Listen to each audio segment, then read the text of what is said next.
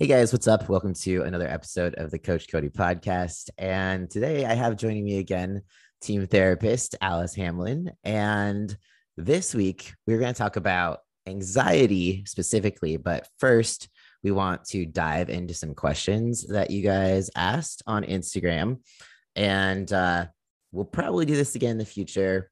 We didn't get a whole lot of questions, but just in case anyone was afraid that that we'd share your name or etc. Just know we will always keep it anonymous unless you tell us otherwise. If you're like, no, I really want you to share my name and who asked this question, then we will. But it's all going to be anonymous. So ask away. I understand it's scary, but this is how this is help, right? This is how you branch out and get some help. Anyways, okay, Alice, how are you doing? Fabulous, Cody. How are you doing? Great. I am ready to just talk about anxiety and all the things that have haunted me my entire life. Okay, I can't wait. That'll be fun. We can resurrect some memories. Oh, fun times. Yes. So yeah, you ready to just dive into some questions? Sure, let's do it. Okay. So, first one I will dive into is how do you deal with severe anxiety, feeling great one day and dying the next?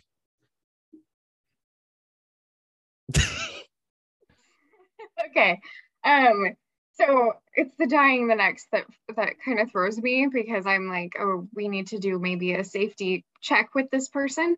But I feel like so dealing with severe anxiety, usually I mean, okay, so we'll just start with that first part. I'm like going back and forth because the feeling great one day and then dying the next is a whole other can of worms. Um, but like as far as like dealing with severe anxiety, it depends on what kind. I feel like there's social anxiety, like there's generalized anxiety, which a lot of people experience. There's stuff like I feel like out of the pandemic, a lot of people struggle with agoraphobia now, like the fear of just leaving your house and being around a lot of other people. Um, I know the other kind of anxiety that isn't really like in the DSM specifically, but it's definitely something I hear about a lot is people who are just kind of feeling judged constantly. And they just have a hard time turning those voices off in their head that are like, oh, they're watching you, or like they're gonna notice that you just did this weird thing, or you have something on your face, or you know what I mean? Like Yeah. that kind of situation. Dealing with like severe anxiety, like of that nature, we really would need a lot more information. But I feel like some of the best ways to deal with it are just kind of like going back to like the very basics of life. And so I saw you were drinking water, Cody. Yes. So, like staying hydrated, feeding yourself well, getting exercise, making sure that you're not isolating from people and interacting with a few people that you do feel safe with. Um, Also, just like getting, I mean, any sort of anything that makes you feel good. So, some people, they feel good when they watch like a show that is something that they've seen for a really long time and they watch it over and over again. Other people, it's like a video game. It can be like something familiar basically in your life, and adding that to a situation can really, really help. But overall, I feel like I need a lot more information to answer that question. That's the thing. Yeah. So, Yeah, for sure. That's like someone asking me how many calories do I need to eat? And I'm like, I don't know. yeah, it depends on so many factors. But like, Yeah. yeah, I know. I mean, social anxiety is such a big issue for people. So I wonder if that might be it. But um, when they say feeling great one day and then dying the next, that concerns me more that maybe there's a lot of depression going on. Mhm. And maybe like some mood instability. So I would definitely say to like reach out to their doctor maybe and like get an evaluation done by a psychiatrist possibly so that they can make sure that they um don't need like probably some therapy, but then also like some forms of medication and things like that. So Yeah. yeah, That makes that's not sense. that's not a good feeling. Yeah. No, definitely not. Especially if you're like, you're afraid to like feel good because you're gonna feel like maybe the next day is gonna be shit. Yeah. Well, and that also, I mean, that could be a trauma response too. So we don't know. Yeah. Yeah. All right. So check in with your doctor. That is probably the biggest first step for that one. Let's see. Next one is how to keep focused on your self-made path when finances are a trigger for physical fear.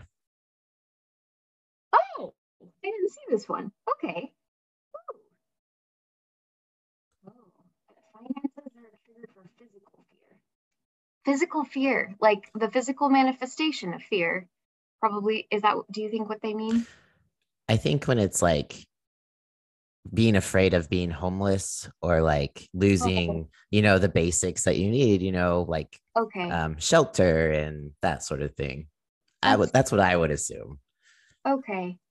Um, Man, that's tough because that's like a survival Hmm. like thing that you need. So we all need shelter and be able to eat and all those things. So um I feel like the best way to do that is to ask for help.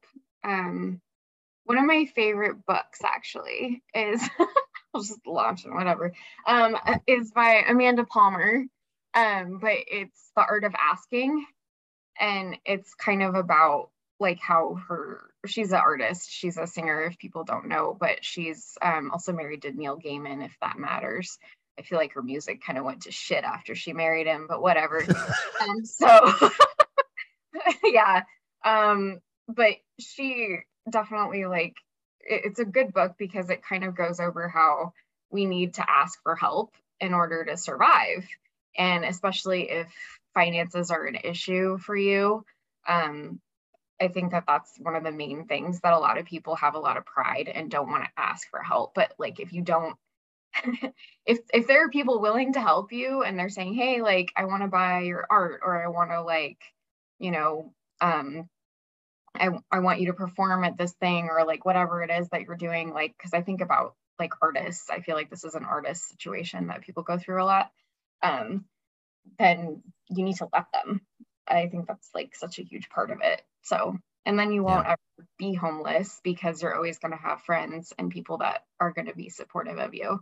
And she talks a lot about that in her book. That's why I bring that up. She used to Mm. be like a street performer, and she just did that in order to earn cash. So, yeah. Anyway, read the book. Yeah.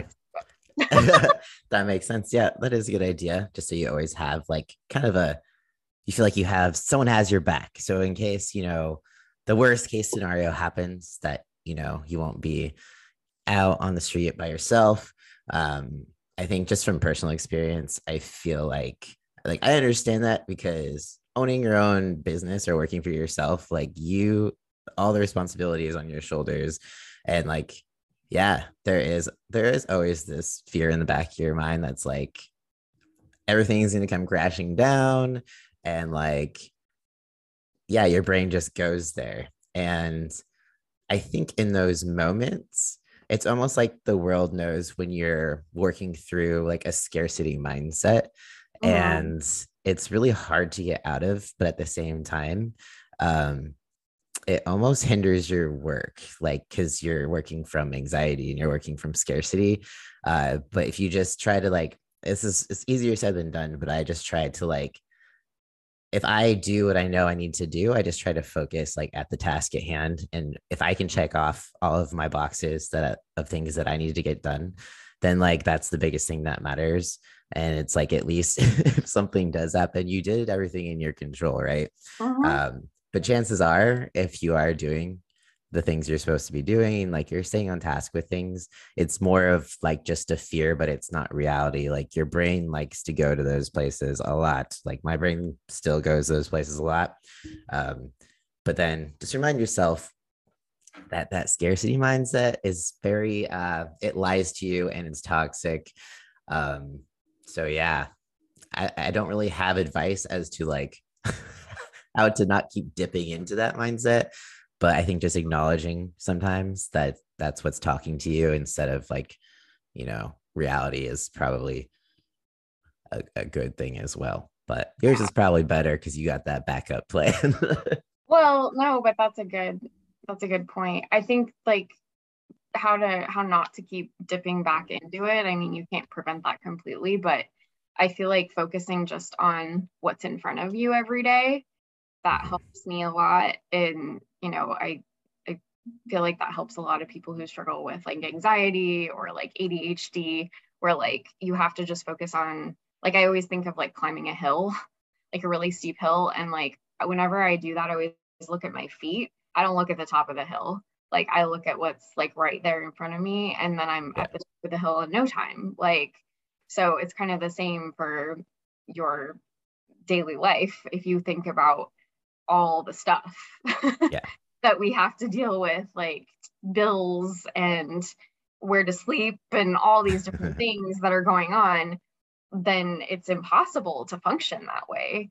But if Yeah. you just think about every day what you have to do and just focus right on what's in front of you, it also helps that I can't see far away. That that's why I don't wear my glasses a lot, is like it's a lot easier to just focus on what's in front of me because I cannot see across the room. I have no idea what's over there. Anyway, No, yeah, like one that's a step at a good time. tip. Just don't wear glasses. Yeah, No, go blind. That's go. Yeah, no, that's like, yeah, that's basically all you can really do. And a lot of times, like for a while, I struggled with this at night, and I would just sit in my bed and start thinking of all the worst case scenarios. And the only way to like bring me back to reality is when I told myself, like, hey, you're here right now in your bed, and it's cozy and it's warm, and you're watching a show on Netflix, and like that's not reality, at least not right now. So like you're safe right now, just be here. And like that would kind of kick the the negative thoughts. So yeah, just trying to stay present essentially. yes, because you are a present. Stay present because you are present. That should be a t-shirt. um okay, next question. uh this one I'm a little confused, but we're No. gonna go for it anyways. Okay, I feel bad. I'm like, it's hard. These are hard because you need more information. Yeah.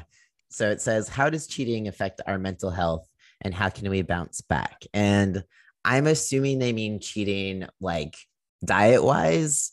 But I feel like cheating is probably like it could mean like cheating on a partner or spouse or a test. I don't know. Um, Yeah, I have what would stories about that. Yeah. Okay, cheating on diet. You think that's what they mean? That's what I would assume. And how to bounce back. How does it affect your mental health? So, affecting your mental health, I mean, essentially food is an addiction.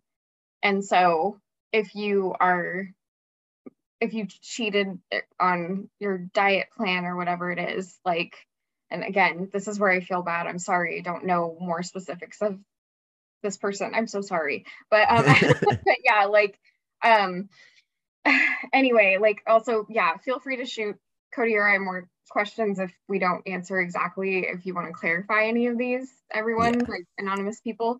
Um, and then we could help more. But yeah, it's essentially like an addiction. So like if someone relapses on an addiction, they just start the next day exactly as they would any other day. So Mhm. I would think that's probably what you would say too, right? Like, Yep, exactly. I think that's, well, first of all, I always say like that's why I like to call, cheat meals treat meals, because it's not even necessarily like exactly. cheating, it's food. All food provides is energy to survive. Not So like your chicken gets mad at you when you have it like chocolate. It's like, hey, what about me? right, or like your meal plan doesn't get mad at you if you eat something off meal plan, or if your coach gets mad at you, like uh, well, that's also probably not the greatest relationship. So I mean, it all kind of depends on what coaching style you prefer. But yeah, so same advice that you said. I always tell clients if someone binges, they go off the rails for a day, a weekend, whatever. I tell them not to restrict the next day your food at all. Eat as if nothing happened. Eat Yes. just on plan and move forward. Because if you restrict after, a binge session or eating off plan, then you're just going to put yourself in the same cycle over and over again. So it's like this binge restrict cycle. That's really hard to get out of.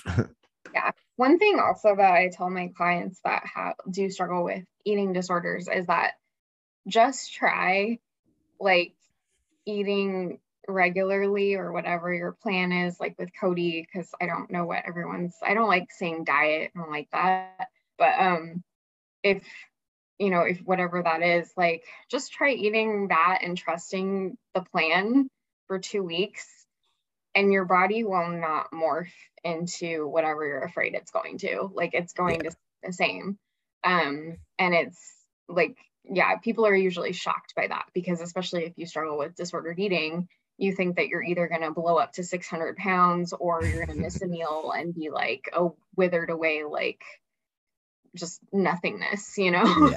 Yeah. And like, that's just not how our bodies work. So even if you binge and you eat a whole jar of peanut butter,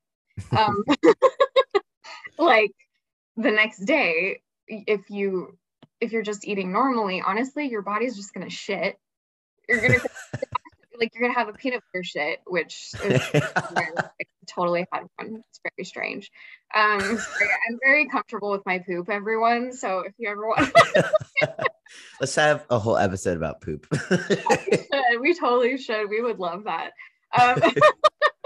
Cody and I talk about poop a lot.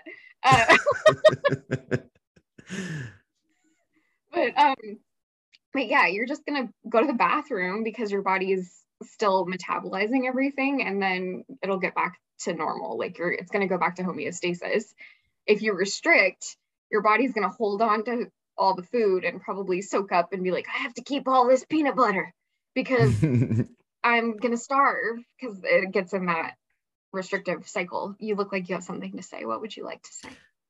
Oh, yeah. So like in the same way that, like binging one day is not going to change much. And in the same way, like, so like restricting for one day isn't necessarily going to change your metabolism either. It's kind of like like if you're consistently under eating or consistently overeating, you're going to like lose or gain weight.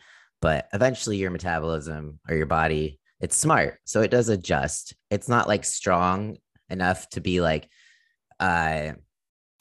starvation mode isn't as strong as we would like to think it is, right? People still starve to death. So Yeah.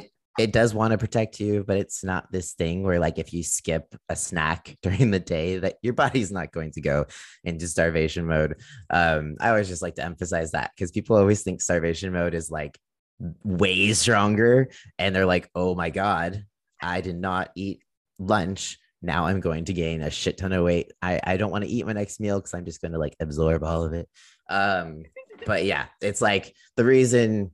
So if you eat like a whole jar of peanut butter, even if your body does store that as fat, that's not even going to come across as a pound of fat on the scale or anything like that, because like a pound of fat is, gosh, I can't even remember. I always mix up. I'm pretty sure it's like 3,500 calories is equal to, no, wait. Sorry, I'm mixing up my numbers. If that's wrong, I apologize. But you're fine. I don't memorize that stuff because if I did, I would think too much about it. So anyways, even if you do eat a jar of peanut butter, chances are your weight might spike on the scale the next day. But if you just hop back to eating normally, it'll go back down. That's basically what I'm trying to say in a nutshell. So don't freak out. You don't need to restrict. Like Alice said, your body will just return to homeostasis and you just keep going on. That was a really lengthy way of saying a lot of nothing. So Alice. No, that was good because I don't know the numbers. Like I'm always just like, just have fun and eat good things.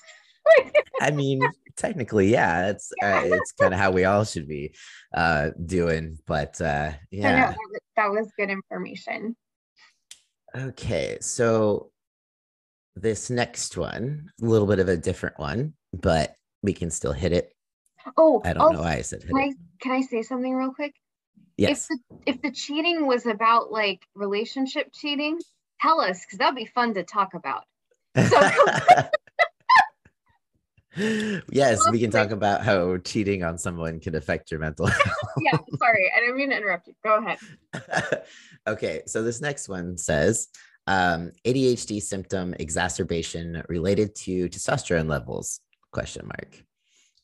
Um, so I will, well, okay, so I will touch on this one a little bit. I have been diagnosed with ADHD. I do take medication for it.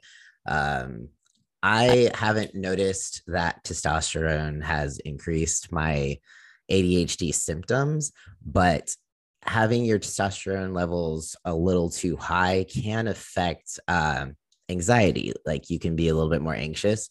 So I guess what I'm wondering is it affecting your anxiety or is it affecting your ADHD symptoms? Because before I was diagnosed with ADHD, I was thinking it was anxiety, but then like when I started taking medication for it, it like helped not like it helped me sort things out. It wasn't just this cloud of information like floating through my head. So basically, it helped me organize things to feel less anxious. Um, but yeah, if your testosterone levels are a bit too high, it can affect the anxiety aspect of things. I know that, but I don't know. What do you think, Alice? Do you have any opinions or insights on this one? Well, and that's why I let you answer is because I'm not on testosterone. So I feel ill-equipped to say what that would feel like or how that would affect somebody.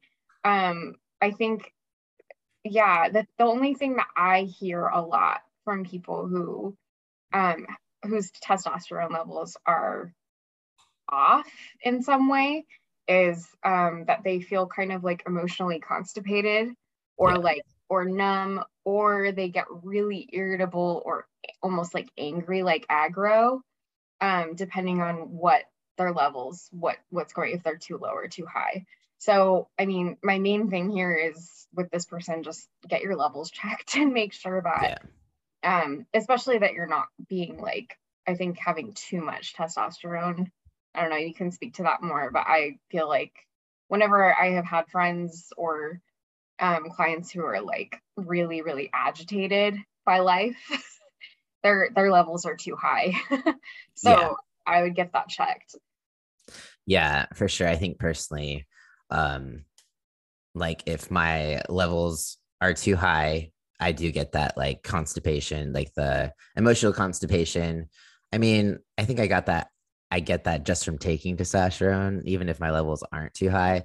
But the emotional constipation leads to ADHD symptoms or anxiety symptoms because there's so much going on in my brain and I can't sort it out. So what usually helps me is writing.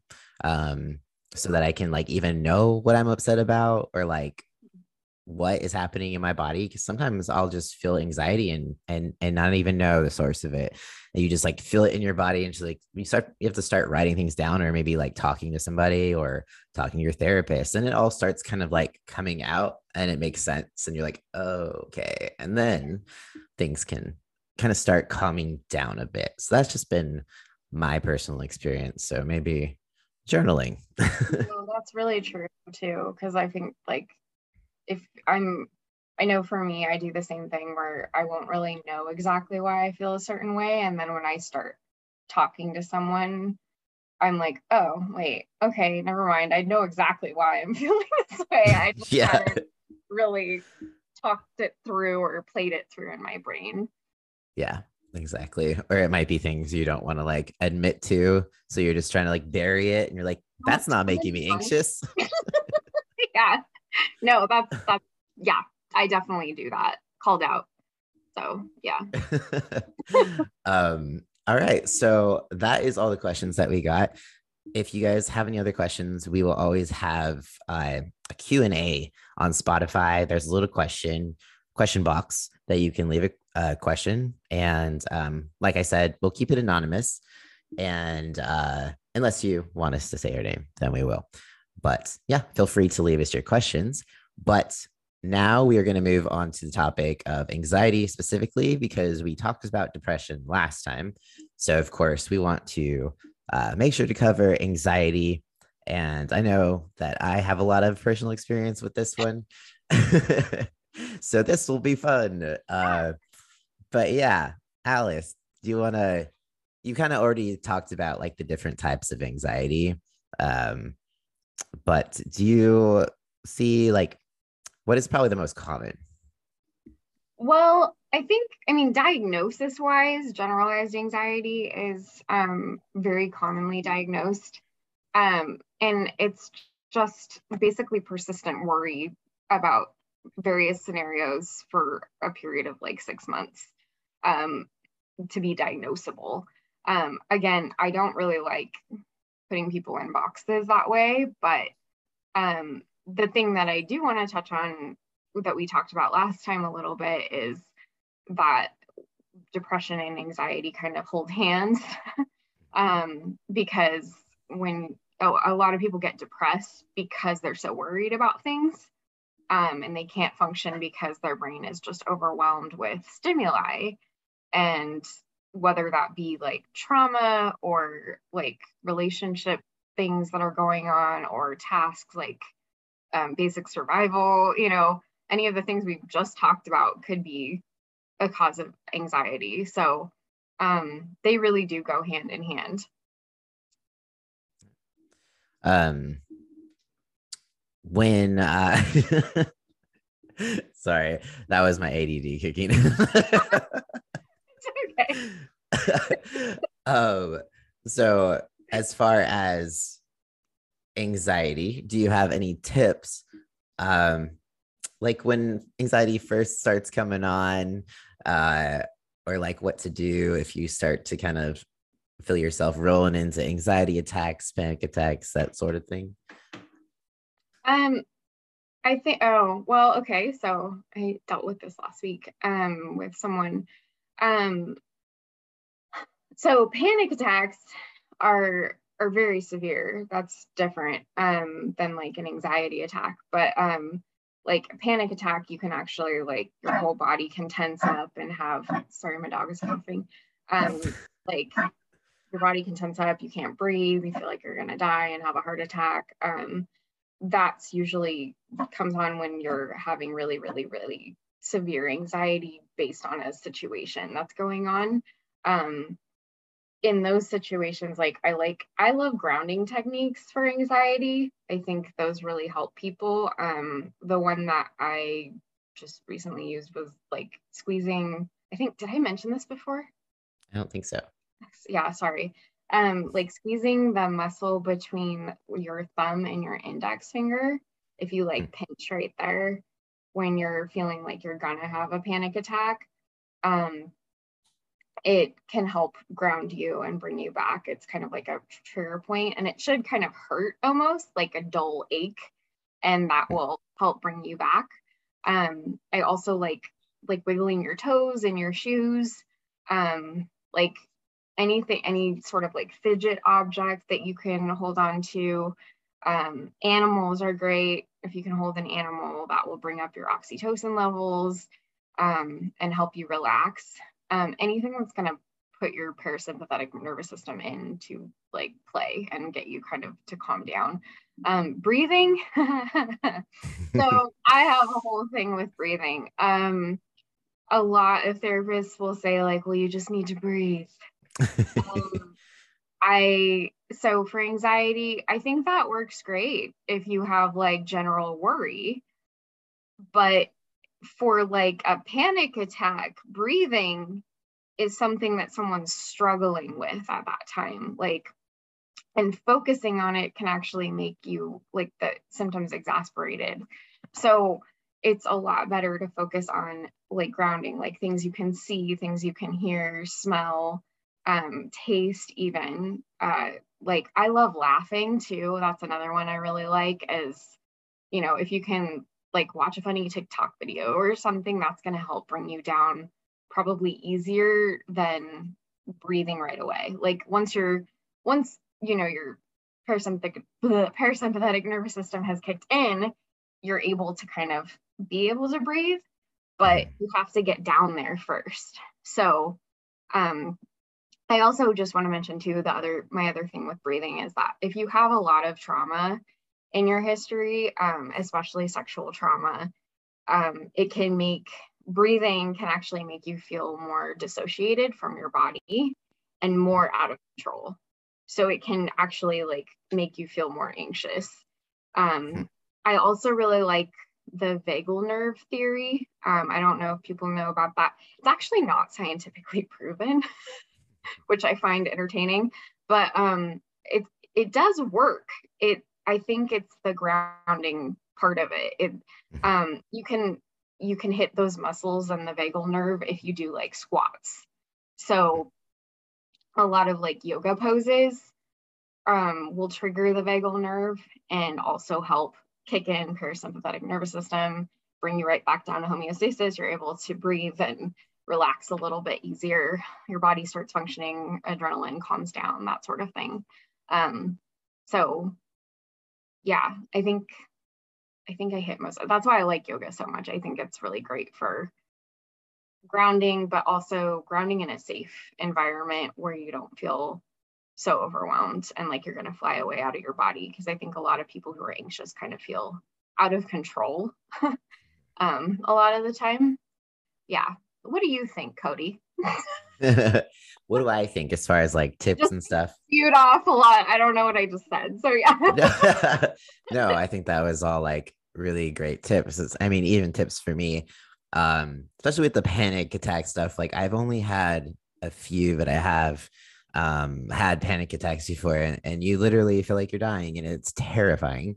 I think the last one I had, I was in Safeway, and I was checking out, um, and it just hit me. I like was really anxious the whole day, but apparently Safeway was just over the top. And so as I was checking out, I thought I was gonna like pass out. It Oh was I yeah.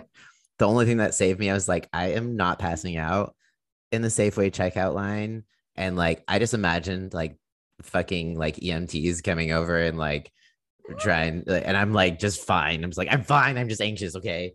But yeah, the whole like trying to like find an anchor point, basically the thing that worked for me is like it was almost like this playful thing where I was like, hey, we're in Safeway, look at him scanning the bread. Like it was just like Okay. little things where you just pick points of your surroundings and just like focus on those, and like that's the only thing that prevented me from like not freaking out in the Yep. Safeway checkout line.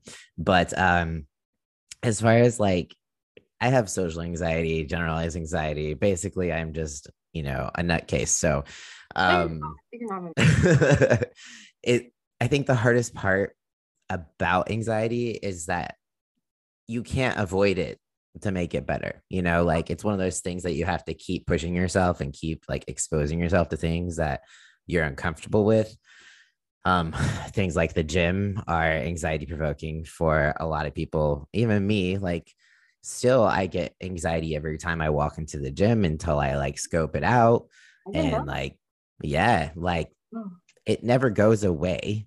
That might sound awful, but it does get better. Like it becomes manageable. But I will always have anxiety walking into the gym or even the grocery store or wherever there's people.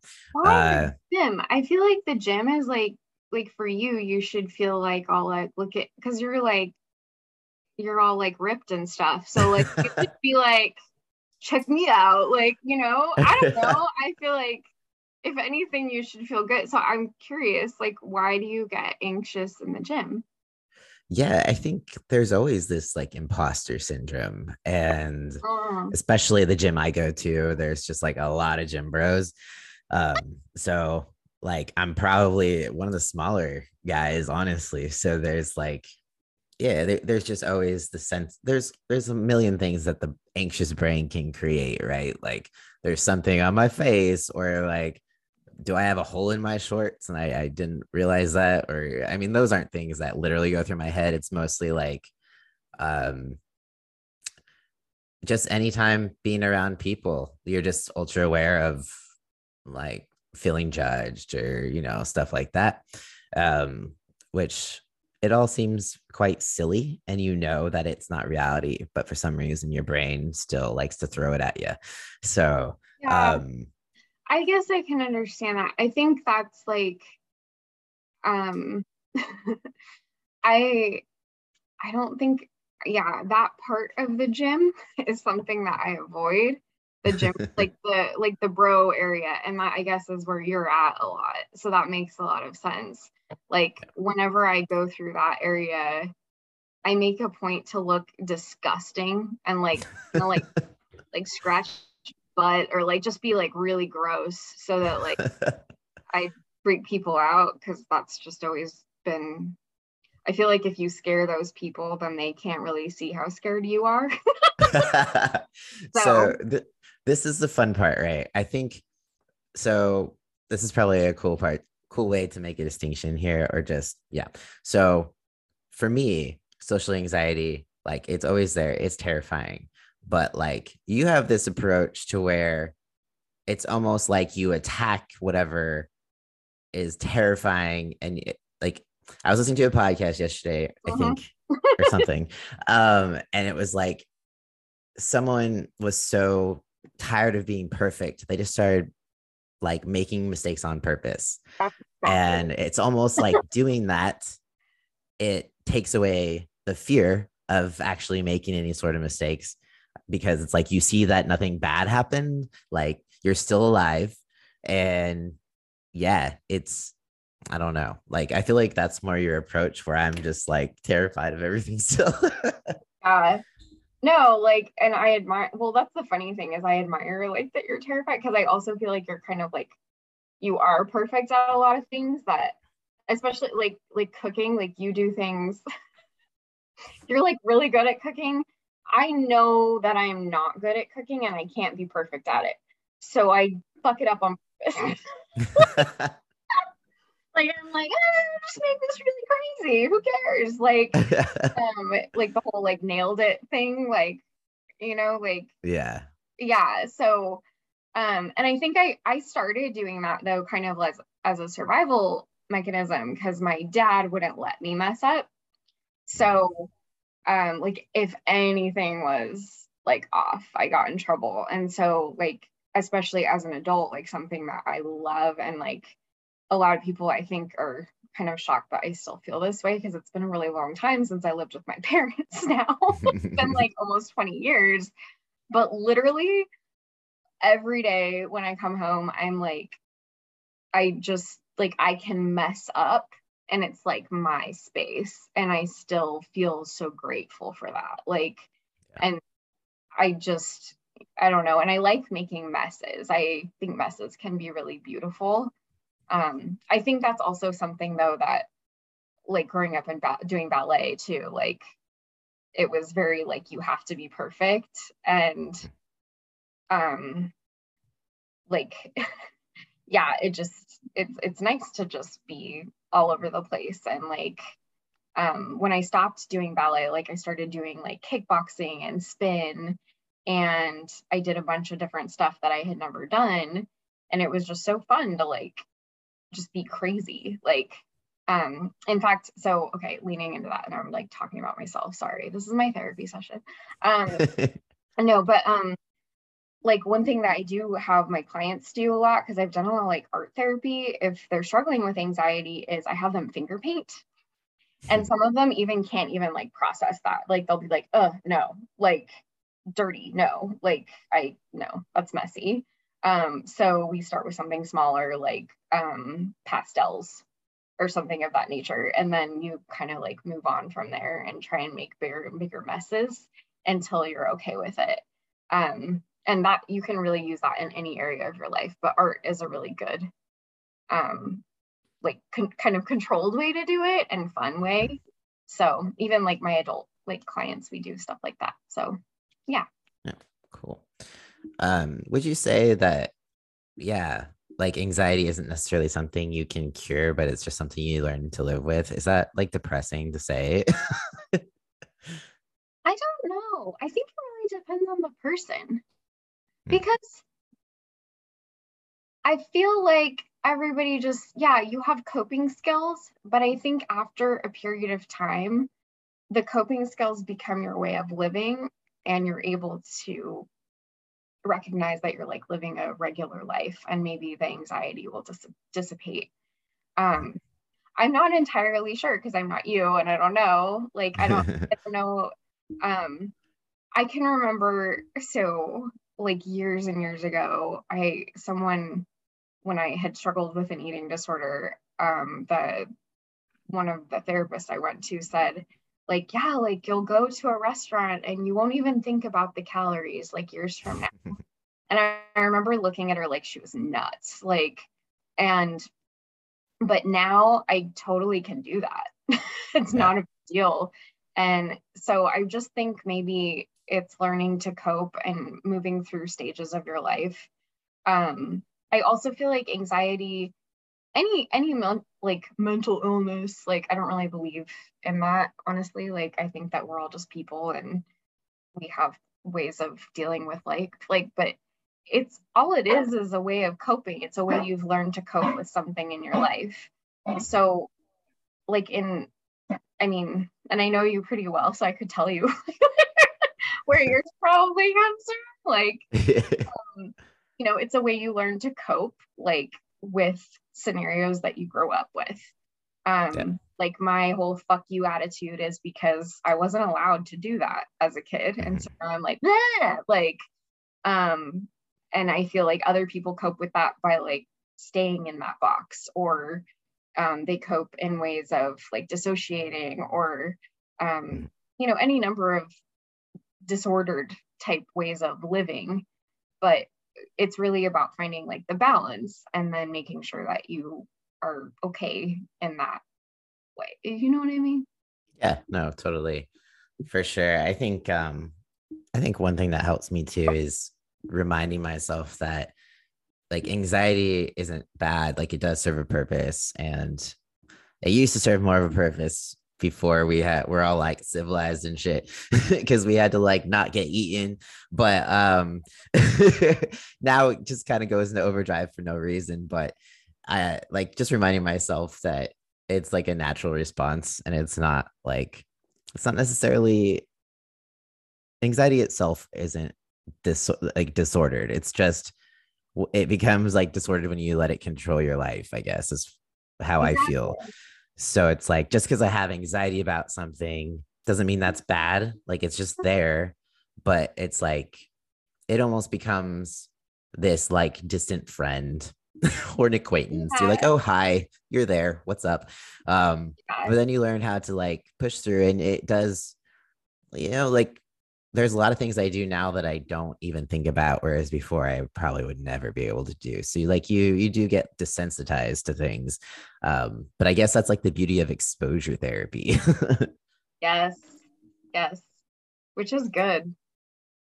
Yeah. I Very think, uncomfortable, but yeah, I think there are ways of making it more comfortable. I think it's just, over time. But yeah, definitely. I don't think that anxiety in and of itself is bad. Like, if somebody comes to me and they say that they're anxious, they're, having a lot of anxiety or depression, like one of my first questions is like, well, are you able, like, can you feed yourself? Can you sleep?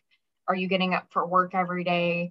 Are you a hoarder? Like, is there, is this impacting your life to a level where you are physically suffering in some way, or it's going to become detrimental in some way? And if it's not, then okay, let's do some small tweaks and see what can be helpful. But in and of itself, it's a function like of survival. So yeah, yeah. and you never know, you could be eaten.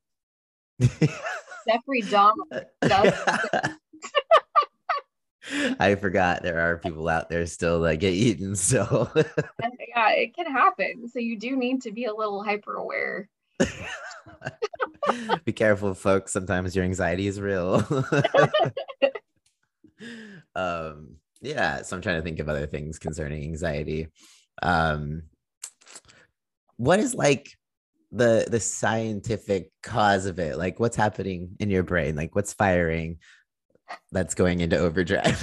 Yeah, it's usually like an excess of something. So usually like dopamine, serotonin, or norepinephrine can cause it, like, but it's or like adrenaline, it's the fight or flight in our body. So a lot of times people, because of their history or trauma, or could just be like they're predisposed genetically to anxiety, they see something as a threat that is not, and so their brain will go into overdrive. The thing is, this is why, yeah, I could, this is why it's important to, like, if you ever go on medication for anxiety or depression, it's important to, like, talk to the doctor about, like, where it might be coming from, because depending on the neurotransmitter that's affected, different medications will work for different people. So because you can't see someone and know that, you have to kind of like test it out. So yeah, but like, it's really fight or flight response. That's what it is. It's a perceived threat. So fun times. yeah, it's pretty exciting. Like, oh, I can give you an example. So men with mustaches, just a mustache, like freak me out. Like I automatically like get anxious and scared, and my entire body tenses up because my dad had a mustache. That makes sense. Yeah. So it's totally like me going into fight or flight, where, I have to remind myself, okay, that man just has made a poor choice. And it's okay that he wants to look that way.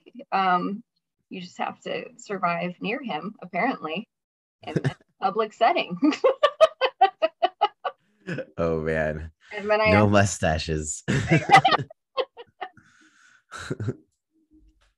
have to be clear too. It's just the mustache. It's weird. Just I mean, it makes sense. I feel like well, I won't make any sweeping generalizations.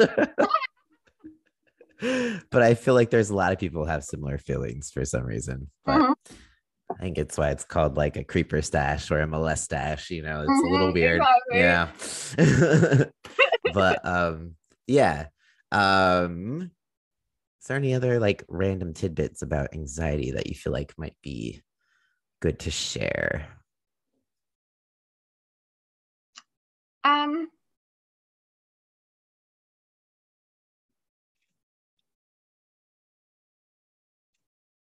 I, what? Well, does it help you to be friends with, like, kind of like people that just don't care?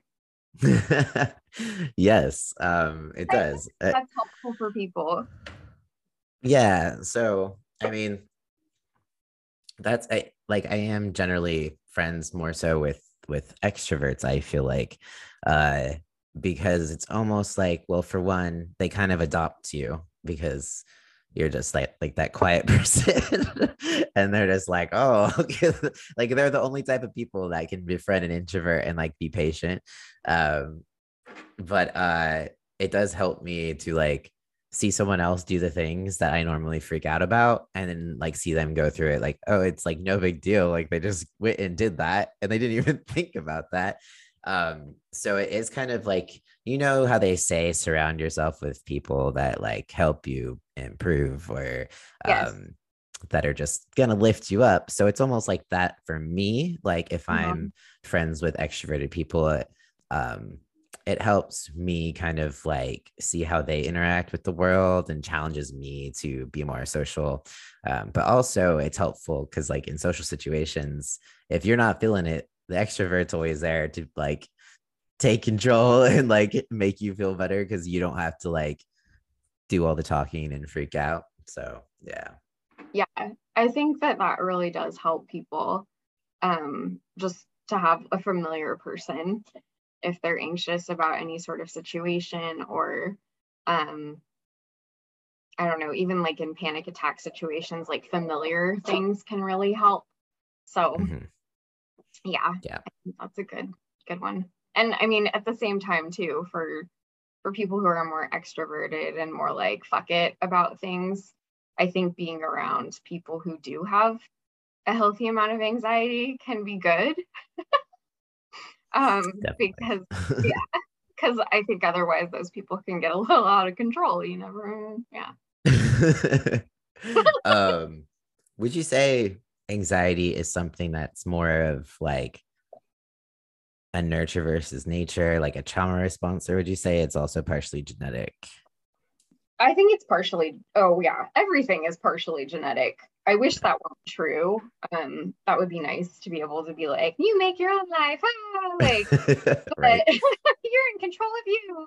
But like, that's not really true completely. I mean, if you've ever been around, like, if you think about like your friends and then think about their parents and their mannerisms, even like things that you like, just small things you pick up from like generations, even if the person wasn't raised with that person. It's really weird. I have anger in my mouth. So so yeah, I do think it's definitely partially that. And but I will say that it can be exasperated by the nurture portion of it for sure. Like if you have a parent that is terrifying, it's going to heighten your anxiety. Or at the same time too, at this on the same end of that is like if you have a parent who is too lax and is just like, oh, it's whatever, or like they're using drugs, or they're they just don't care. That's very stressful because then you're on your own to do that survival part.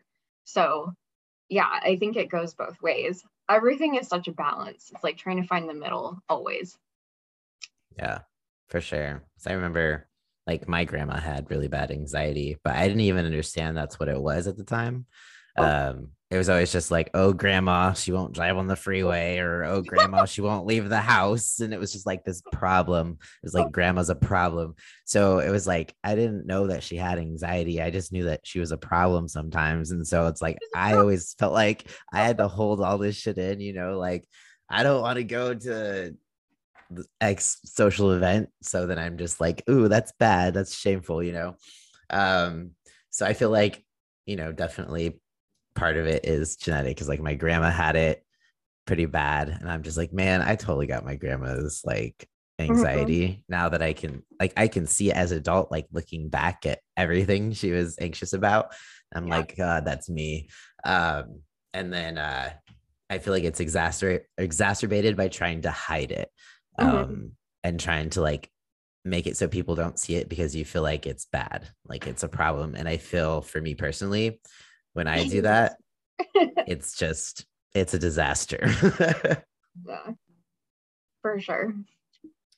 But um yeah, I think that's all I can really think to cover. Um unless there's anything else you can think of specifically. My dog is adorable.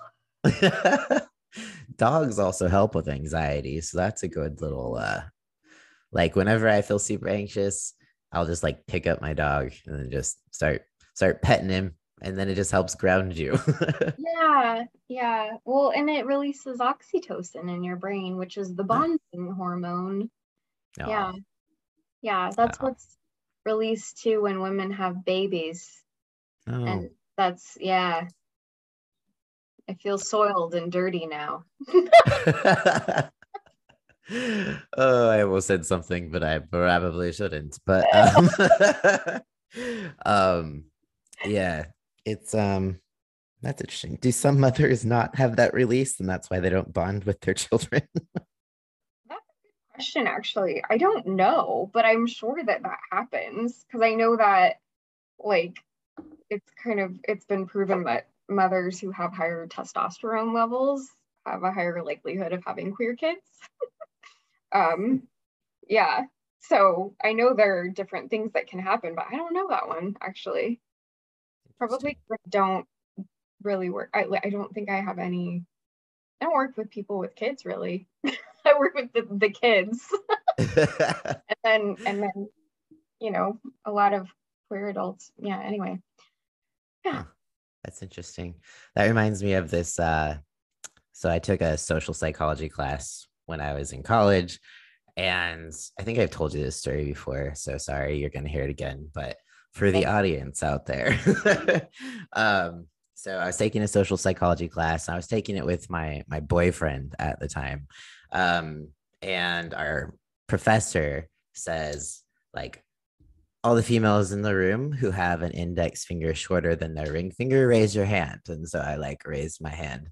And then he's like, how many of you are gay? And I like instantly like lowered my hand and I was like, what the fuck? And like, I'm pretty sure all the females like lowered their hand. But he was saying it's an example of how just a little bit more testosterone in the womb can affect, it's like limb, like, because normally men have basically I have man hands, right? That's what he's telling me. Yeah. So generally men have a shorter index finger than their ring finger.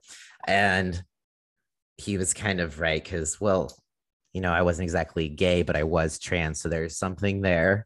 I don't know what it is. So I was basically any female has that. Doesn't mean you're queer or gay or trans or whatever. It just means that you had a little bit more exposure to a certain androgen in the womb. And I just found that like so interesting. And yeah, I don't know if you've heard that theory. Yeah.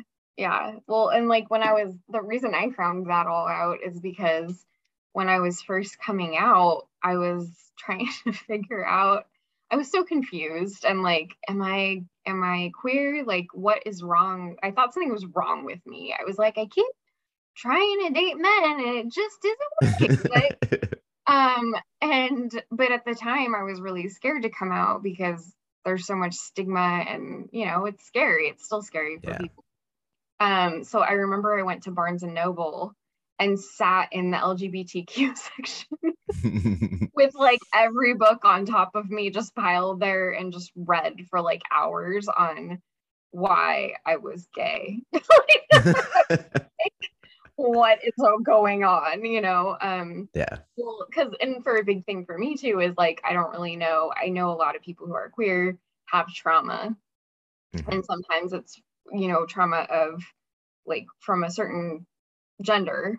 And so then you wonder, is it like, is that why like I'm attracted to this person or why I feel this way? So I just didn't know. And then when I found that out, I was like, oh, okay, like I think this is probably more organic and just who I am. So yeah. I think I went through the I need to know why I am the way I am phase as well when I first like started coming to terms with things. I don't know why. Like I feel like now people don't generally look for that. They're just kind of like, I am who I am. Sweet. Yeah. But before I was like, I need to justify this. So I kind of drove myself a little insane for a bit, but just so everyone knows, you don't need to justify it. Yeah, no, you don't. You don't need to. I think that was because too, back then we didn't have a lot of access to things, like there wasn't social media yet. Like when I was going through all of that, there was nothing. And so it was really, really confusing because the only people that I had as role models that were queer were not like, I mean, it was like people at my high school made fun of. So I was like, I don't want to be that person. So what do I do? And now it's great because, kids can go online and see 1,000 other people who look or act like them. And it's not as scary and like, oh, why am I like this? Yeah, for sure. Definitely has been a lot of progress, which is good. Yeah. Well, I think that pretty much like wraps it up. Talking about other stuff. Yeah, we're like, sorry guys, this isn't even anxiety related, but sorry if we're giving you anxiety. But yeah, speaking of anxiety, I have some and probably should get back to my client work. So do you have any last words, Alice? I don't think so. Okay, perfect.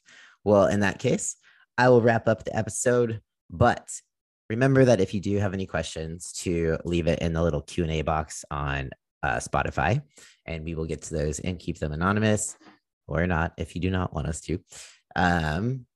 But yeah, that is it. Thanks so much for listening, guys. Peace out. And I will talk to you next time.